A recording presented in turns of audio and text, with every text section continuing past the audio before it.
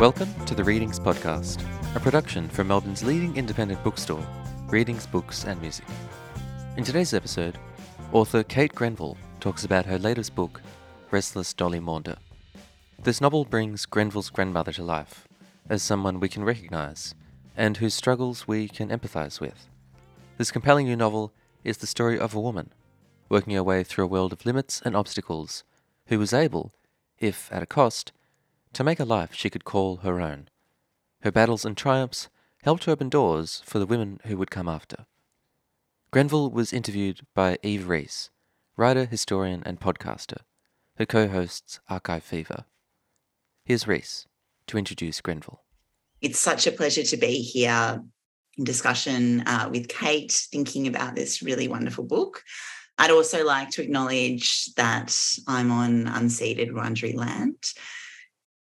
This is a book about Australian history, and I think it's always important to, frame these conversations with acknowledgement that we live on stolen land, and any kind of discussion of settler Australian history must commence with that acknowledgement and recognise that this is a living culture and that Aboriginal sovereignty was never ceded. I'm sure if you're here tonight, you might have heard of Kate Grenville.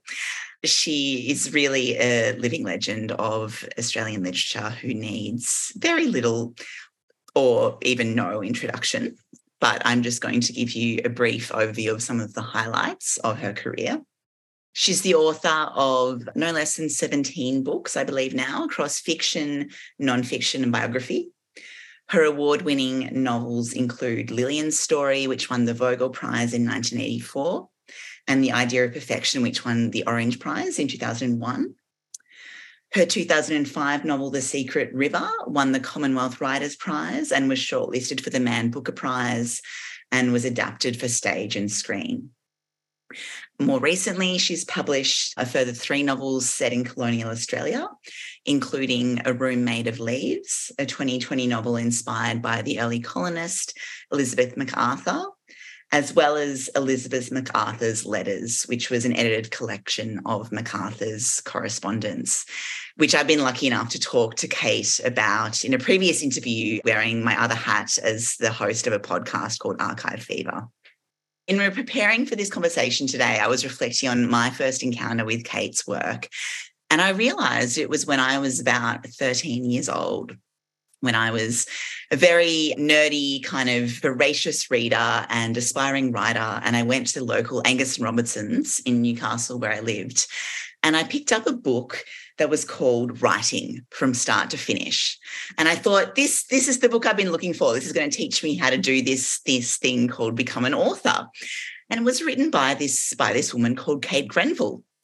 And that was, one of the first things I looked to learn how to write, how to do this strange thing called becoming an author. And so there's a kind of nice synchronicity that 20 years later, or over 20 years later, now actually a published author myself, Kate is still teaching me how to write. I absolutely love this book, Restless Dolly Maunder, that we're here to talk about tonight. And amongst many things, I really read it as a lesson in how to write the stories of women in Australia's past. In my day job at La Trobe University, I'm a historian who focuses on Australian gender history.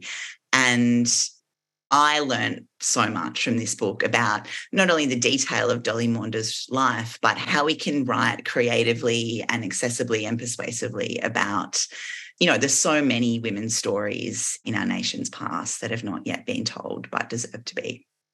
For anyone who hasn't read this book yet, Restless Dolly Maunder tells the life story of an Australian woman who was born in the 1880s, who came of age during Federation and then lived through the big events of early 20th century Australian history, World War I, the Great Depression, World War II.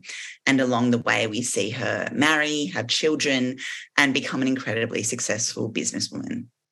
But even though this book is a novel, it's inspired by a very real historical character, Dolly Maunder, who was Kate Grenville's grandmother. And the book actually ends with us getting a tantalising little glimpse of Kate herself. We see Kate as a 5-year-old or thereabouts in the garden of her family home interacting with her grandmother and having this kind of funny little encounter. And so to begin our conversation tonight, Kate, I'd like to kind of begin at the end of the book with that encounter. Could you take us back to your childhood self interacting with your grandmother that day and give us a bit of a sense of what kind of a woman she was and how she kind of operated within the world of your family? Who was Dolly Maunder to you as a child? Yes, what a wonderful question. Opens up everything. Thank you for your very generous introduction. And I want to say thank you all 95 people who are here to listen to us. And it's such a pleasure to be talking to you and specifically through you, Eve. Okay, my grandmother. The book ends with my one really vivid memory of my grandmother. People who've read the book will have to just put up with me telling them again. She came on me in the garden one day. I was about 5 and I was scuffling around in the dirt, which was my favourite place to be.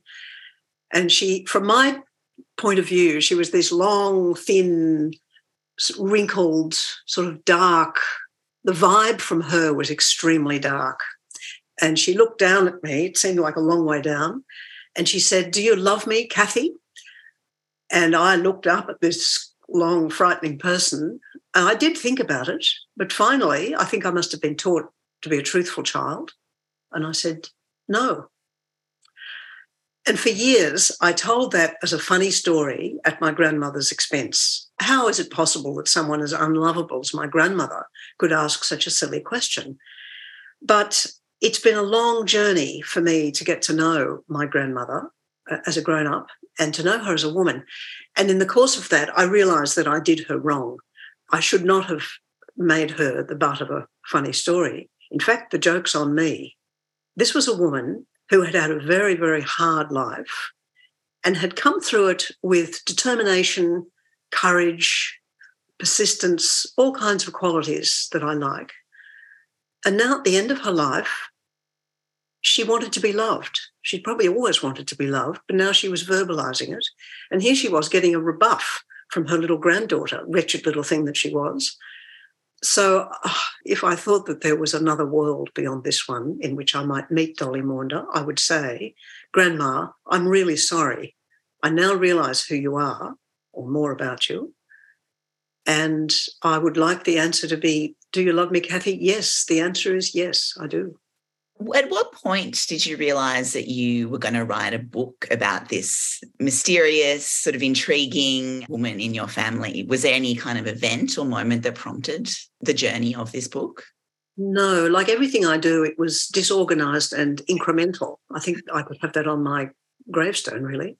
She was disorganised and incremental. Look, my mother died in 2002 and she left a lot of fragments of memoir of her life. Now, Mum knew that she was not anything remarkable. Well, in fact, she was, but she knew that her story represented the story of a whole generation of women whose stories had not been told. She was from, fairly what you might call an ordinary family. And apart from being a pharmacist, which was very unusual, and writing a letter to the paper about prunes, which was also probably unusual, there was nothing spectacular. She didn't go to India and explore or anything like that. But she cared very deeply about the fact that her life was a tiny part of the big picture of the history of her times. If I have a sense of history, it's from my mother. Mm. Anyway, I finally got my act together and put all those bits of memoir together and wrote a book about her, which is called One Life. And she left me a huge body of detail which could enrich that book. And a lot of her memoirs were about her own mother, who was, of course, Dolly Maunder.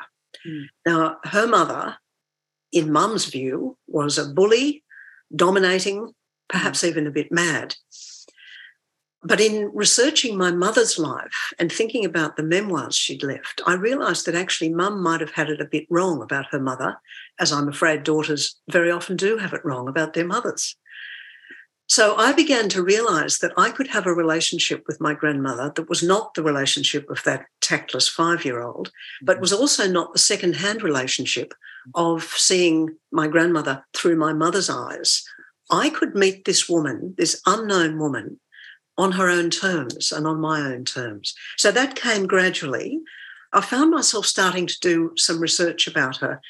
For example, I read a fabulous book by Claire Wright, who I know, of whom you are a colleague, about women and pubs in the 19th and early 20th century. And of course, my grandmother, when she left the farm, she and her husband ran a series of pubs, and that's how they kind of made good until they lost it all in the Depression. So I read, for example, Claire's book, and I thought, yeah, there really is a story here. Claire has told one side of it, but as a novelist, I can come to it in a different way. Who were these women? You know, in those old photographs of women born in 1880, like my grandmother, they seem like another species. They seem like people we could never know. Their faces are impassive because of the very long exposures that the technology needed. And their bodies are encased in these simply impossible clothes. We look at them in kind of wonder and horror, and we think, I couldn't have done that. Well, of course, we would have had to if we'd been born then.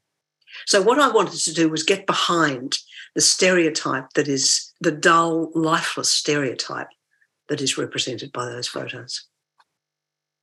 And I think one of the ways you do that so well is by capturing Dolly's voice in the prose. You know, the novel's written in the third person, but it feels like a kind of close third, like we're really getting into Dolly's head, into her interior world and her view of the world. How did you go about kind of capturing a sense of her voice? You know, it's funny, sometimes the voice is difficult to get. I have to have a lot of goes at it. It came immediately. The first sentence of the book sort of flowed out and the voice came from then. It's something about wanting to be always moving. So it's quite a simple voice. You know, I love to write lush Baroque prose. Yeah. It's a real indulgence. It's sort of like listening to some fabulously lush bit of Brahms or something. But in this book, not only did I know that wouldn't be appropriate, but I didn't want to. I really enjoyed inhabiting her world. As soon as she could walk, she knew she wanted to be outside, moving. The house was too dark, too small, smelling of stale wood smoke and dogs. So that very plain, but what I tried to do was infuse a little bit of music into the actual cadence of each sentence. So I did my usual mini draft to find the music in very plain language. It's not a book with a lot of figures of speech. There are a couple, which I thought would suit her. At one point, when she and her husband go bust in the Depression, she says, we were caught in the cogs, between the teeth of the cogs of some vast machine that had suddenly ground to a halt, the machine of capitalism, in fact.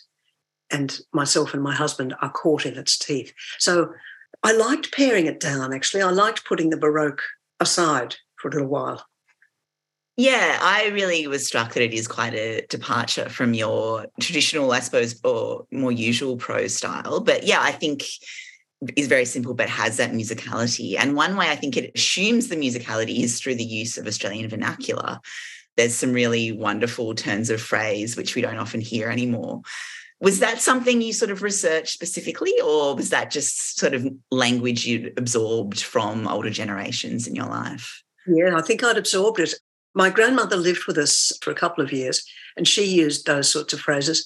But more clearly, I remember my grandfather, her husband, who also came to live with us some 10 years later. He had some wonderful, wonderful expressions. One that I love, and I couldn't find any way of working it into the book, I don't think I did anyway, which is, if you want something done, don't go to the maggots on the block, go to the butcher. And I just thought, nobody talks like that anymore. So I think it's not in the book, but now I've had a chance to air it. I want to jump back to that kind of, I suppose, question of the generations of women who were born in the 1880s that you sort of alluded to a moment ago.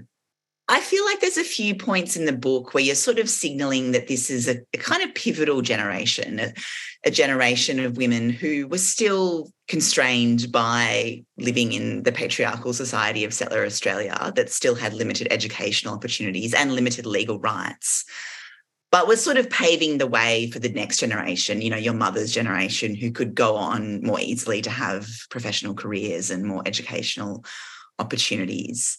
And I found that idea really intriguing because, you know, we often talk about, say, the baby boomer generation as being this turning point, pivotal generation, but we've sort of forgotten about the generation of the 1880s before that. So could you kind of unpack this idea for us about what you think makes this a kind of important generation of women?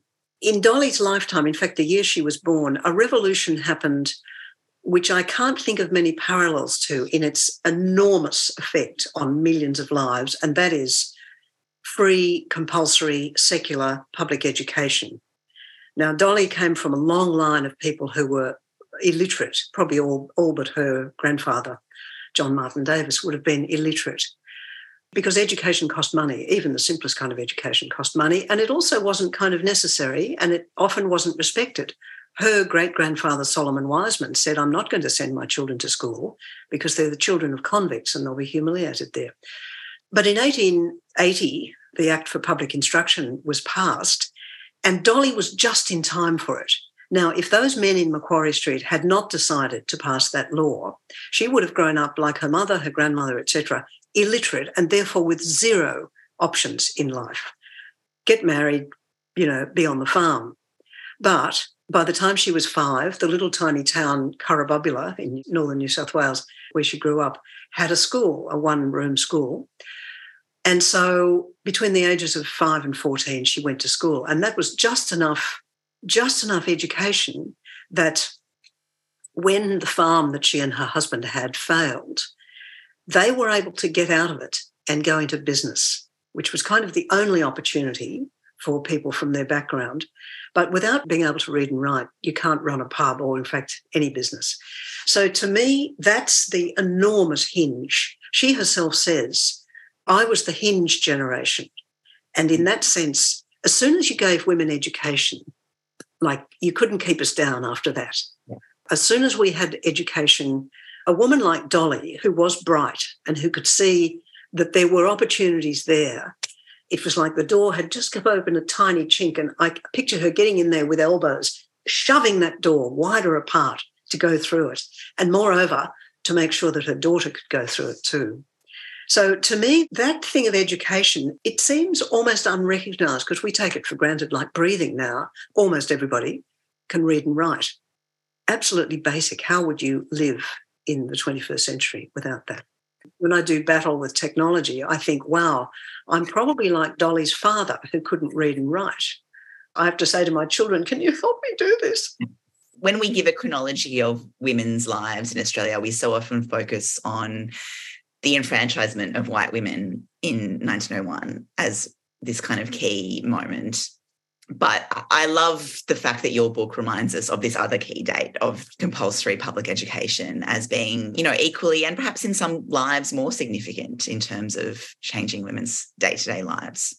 I think actually quite a lot more significant because after all, getting the vote didn't make any difference to women for quite a long time. After all, I've forgotten now the dates, but it was many years before we had a member of parliament who was a woman. And after all, we've still only had one prime minister who was a woman. So I think the education thing for me is more important. But as you say, it depends who you're looking at. The thing about the past and women is that the only women whose voices have come down to us were the educated ones. And in the bad old days, that meant that they came from basically what you might call the gentry, the top lot, the top tiny percent. And that has become, because they were the ones that wrote the novels, the letters, the journals that people are now republishing, we get this stereotype that that's what they were like. And of course they were not. And to them, I suspect the coming of enfranchisement meant perhaps more because education meant nothing to them. They were the privileged ones who had it. Whereas to Dolly, I haven't written about women getting the vote. She was 20 when that happened because I have a feeling it probably didn't affect her very much. Her day-to-day life is still pretty mired in domestic drudgery a lot of the time. Those are some of my favourite sections of the book, particularly early on before she marries. And, you just have this incredibly detailed account of just the relentless grind of, stoking the fire, to boil the water, to do the washing and, cook all the meals. And it's just so visceral. It really kind of reminds you of, particularly before electricity, what a kind of endless toil it was. And I love it because, we don't often write about those kind of trivial, mundane domestic details, and it feels so profound and so political to kind of give them this detailed attention in literature. How did you kind of get into those passages and kind of find a sort of a rhythm and a musicality and a kind of vivid detail that would grip the reader when we're writing about some really terrible parts of our daily lives? I feared that I was doing too much. But at one stage, I think I took The Making of a Cup of Tea and what that involved, 1890 in Karabobula, because I totally agree with you. I mean, housework is one of the most political aspects of our lives. And we have completely forgotten not only what our foremothers went through with that, but also I don't know what percentage of women in the world are still enslaved to the fact that they have to forget the cup of tea, even to have a drink of water. I have some little brass pots that I bought in India when I was there in 1976 they've got a beautiful shape, and that shape is because the woman went to the well, tied a rope around this quite small pot, lowered it physically into the well, hauled it back up, maybe a pint of water at most, and she would have had to do that, endless times to just give her family enough water to drink, forget anything else.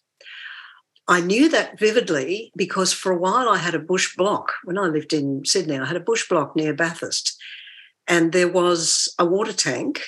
This was not something I got by research, or if you like, it was experiential research.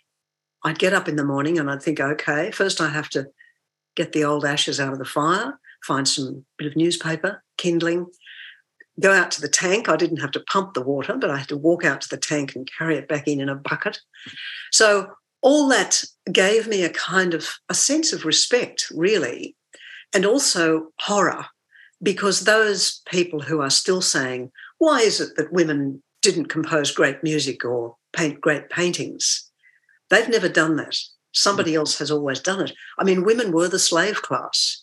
It seems like every moment in humanity there's a slave class, and for a very long time, women were that. So, yeah, you can hear the indignation in my voice because I think, imagine, every time I go to, for example, a concert and see women up on stage playing the violin, like my daughter-in-law, I think even 100 years ago, what would that woman have done with that passion to make music? Yeah. How would she have crushed that passion and reduced her life to this tiny, small thing that she was permitted? So I do feel, on behalf of all those women of the past, I do feel indignant. Very rightfully so. And I mean, that kind of leads nicely to another question I wanted to ask, which is perhaps a bit flippant, but I mean, what do you think Dolly would be doing if she was alive today? Because, as you show, she was so entrepreneurial, so intelligent, really creative, the kind of person who was a leader and made things happen. And there's a great line in the book where she sort of says that she feels like she should be running the country. I mean, if she was alive in 2023, do you think she would be, quite possibly? Well, she wanted to become a teacher, so she probably might have started her life as a teacher. Her father said, over my dead body, and that was that's how it was in 1895 when my grandmother wanted to be a teacher. So she would have probably started as a teacher, and from then, of course, women go in all sorts of directions. She may well have ended up in Parliament. But she may also have gone into business because there's a kind of challenge. I suspect she didn't live lavishly at all. It wasn't the money that she enjoyed. It was the making of it. Mm. Making money was a problem as fascinating to her as the problems of writing a novel are to me, I suspect. And it's a kind of abstract, we are problem-solving creatures as a species, and we all have a different kind of problem that we enjoy solving. But I think with her, either making money or perhaps more having some kind of influence in the world over other people. I read her as cranky and my mother read her as a dominating bully. But both of those things can be flipped around to say, as you used the word leader, this is a person who could have been a leader. So who knows? What a lost opportunity in a way. And as you show in the book, I mean, one of the main instruments by which women, incredibly kind of ambitious, potentially powerful women like Dolly were constrained was through the institution of marriage.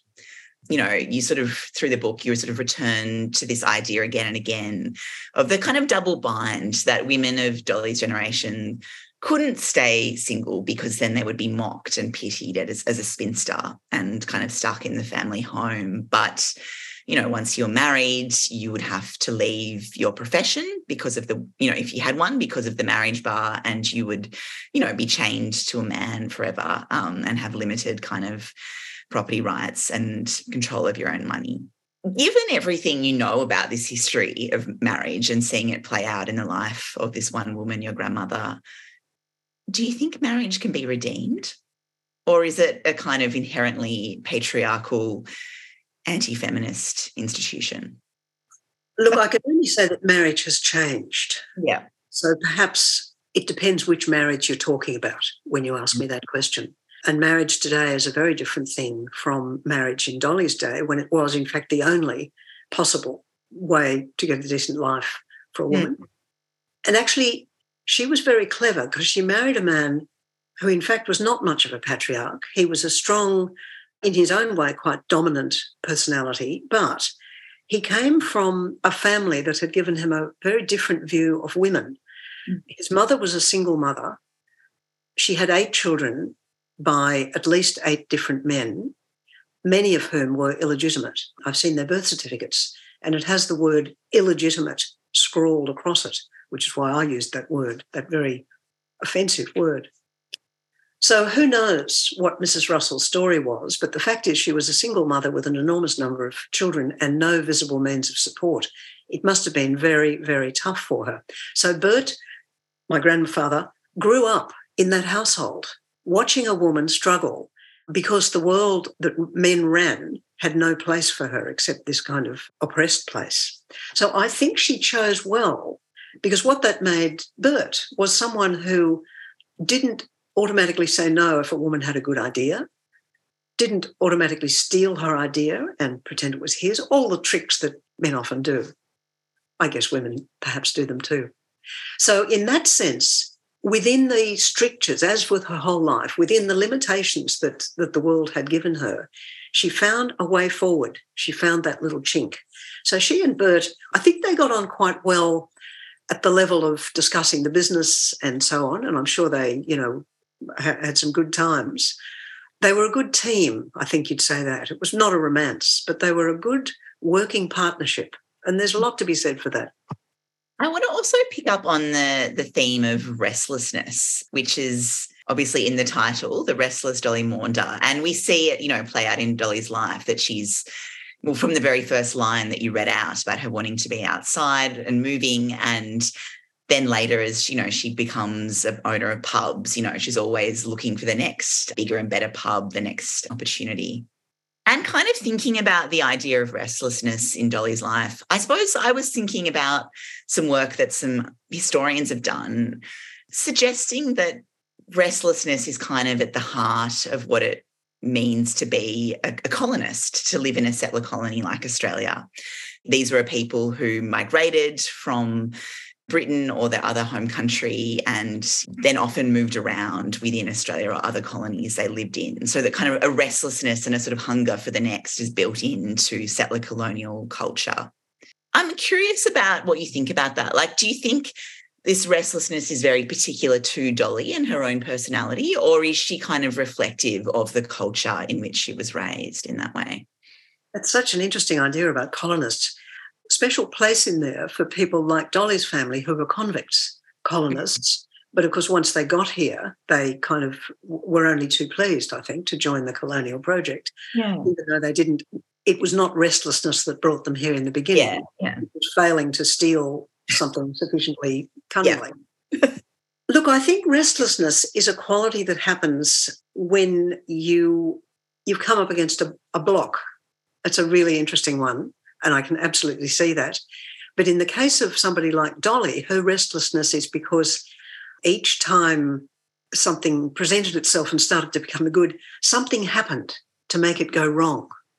So they ended up for a while at a pub in Temora, which is in New South Wales. They could have perhaps stayed there forever, but I'm almost certain, the events in this book are all based on fact, as far as I know, at least what my mother told me, which I think probably is factual. She could have probably stayed there and settled down and become part of the furniture and stopped being restless, but her husband had an affair with somebody. Mm. And from then on, he was a handsome man with a twinkle in his eye. From then on, I think her restlessness was partly in order to keep that from happening again, basically. So it was imposed on her. It might have also been part of her personality, but it was also a sensible response to a reality, which is that her husband had a roving eye. So let's keep moving. Let's not let him get too, like the way they move bank managers and diplomats, so they don't get too comfortable with the local scene. And in a way, I mean, restlessness, we don't still live in caves after all. We were restless enough to work out something else.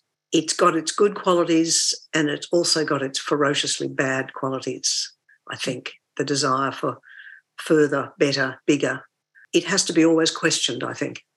We'll go to audience questions in a minute, but I want to just kind of ask a few final questions of my own to ask you to reflect on how researching and writing this book perhaps made you rethink the broader story of your family over many generations and your place within it. Did it kind of prompt any new reflections on that front? One of the things that I've been very concerned with for, the last 30 years is if you are a descendant of colonists or, the invaders, what do you do with that fact? What do you do with it? How can you unpick that? I mean, there's nowhere for me to go back to, but also you can't just pretend that didn't happen and has no significance. At the very end of the book, there's a little bit called Thinking About Silences. And in that bit, I say, I want to make 2 points. One is that nothing in the family stories ever talked about the great unspoken reality of my family's place in this country, which is that they always lived on land that belonged to somebody else. And I've actually listed them here. In their lifetimes, Dolly and Bert lived on, and I then list all the First Nations countries where they lived in their lifetime. And I want to acknowledge that I have told one story here, but standing beside it is the story that it's not my story to tell. It's the story of the people whose land my family took. And just finally, I suppose I'm interested in your broader reflections about the stories we tell or don't tell about Australian history. You've been writing about Australia's past in many forms for many decades now. Perhaps, aside from First Nations stories, which you've just touched on, but what other stories do you think are still missing? What are the stories we should be telling but haven't quite got there yet? I think there are so many of them that need to come out of the shadows, and stories that we never even thought were there, really. Mm-hmm. They were so effaced, erased by the main narrative of pioneers, etc., in this country. We didn't even know they were there. I go into a bookshop and I think, oh, wow, okay, there's that as well to be thought about, something I've never thought about. So what a fabulous time to be a reader.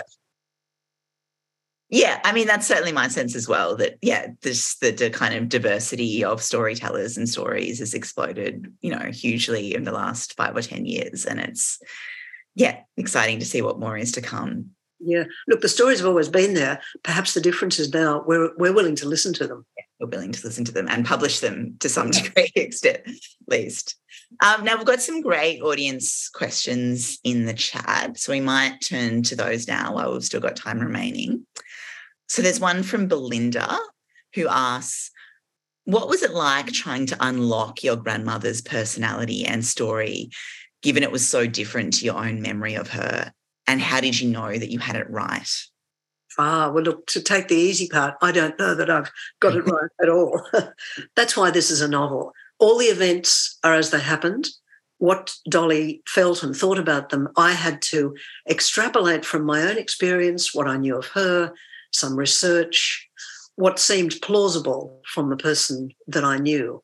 Look, a lot of it was going, as I always do, going to the place where it happened. For some reason, mooching around a place without any particular aim in mind somehow unlocks, it takes away the analytical part of your brain. I mean, for example, I went to Temora and I did go to the newspaper office and looked at the old photographs.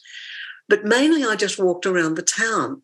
This is what a novelist does. It's not factual, it's not analytical. I think it's because the kind of intellectual clutter or chatter is removed from your brain while you're just mooching around, and you're kind of open to some other kind of thing, which in this case was what Dolly might have been like. We've also got a question from Pamela who asks about Bert, saying Bert seems to vanish at the end of the book. I'd like to know what happened to him because I have some sympathy with him. Did you have a relationship with Bert as a grandfather? Yes, I did. He lived with us for about 5 or 6 years in my teens. He had been a shearer and he was very bored when he came to live with us. He'd lived on a farm, on the Green Hills farm, until he came to live with us, which is where he was all those years when Dolly was wandering around. But when he came to us, I think he was very bored. He'd never lived in the city before and there was nothing for him to do. By then he was about late 70s or 80. One of the things he did was to sharpen every knife in the house. He had been a shearer when it was still what they called the blades, which is like a pair of scissors, and they had to be kept razor sharp to shear the sheep.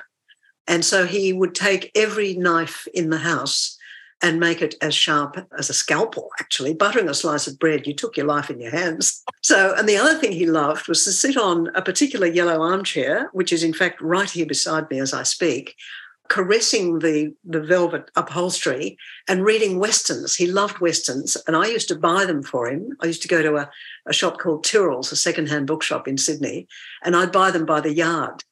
These terrible things, I couldn't read them, but he loved them. So, yeah, I was very fond of my grandfather. He was a good fellow.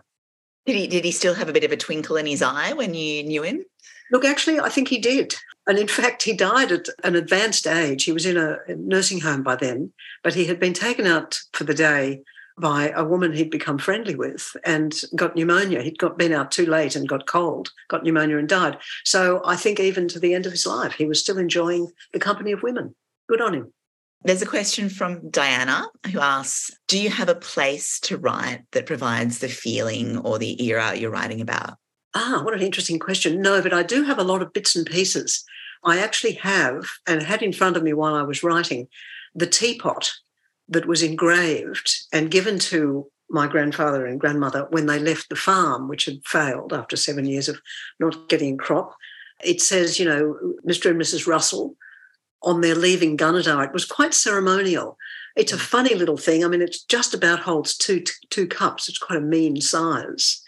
But something about the poignancy of the solemn language on it and the fact that the people had banded together and got this thing, it makes it very real, like walking around Temora. Suddenly it's real. These were real people. I'm not inventing them. My job is to try in the best way I can. So that's what I do, lots of little bits and pieces. I have a little bit of purple velvet, which was once part of a coat that Dolly had, which is also in the book. So those objects, if you have them, how precious they are. Is that the coat she had made for her in Temora? With the silver button at the throat, yes. We've also got a question from Helen who is asking about, choosing to write this book as a novel as opposed to a work of nonfiction or memoir. Publishing forces you to class a book either as fiction or non-fiction. There's something called the metadata, which my publisher talked about a lot. Now, to me, this is kind of, it's in the grey area between fiction and non-fiction. And I think a lot of the best stories, in fact, most stories, live in that place. I knew the events. I didn't know the personality. So in that sense, it's both fiction and non-fiction. And I wanted somehow to be kind of true to both. And it's part of the reason why I put myself in at the very end and also put in the full-length photograph of Dolly to say, okay, sort of like you've read the kind of imaginative reconstruction, but here's the reality. Here is the woman trussed up in her dreadful dress. And here am I, a real person who was her real granddaughter. So, somehow to say these old stories, we can't hope for them to be, like fact. What is fact anyway? As a historian, you would know what a silly question that is. Let's accept that some things are an imaginative entry into a world we didn't know before we read the book. One from Luna is asking, do you feel closer to Dolly after writing this book? Oh, definitely. Absolutely.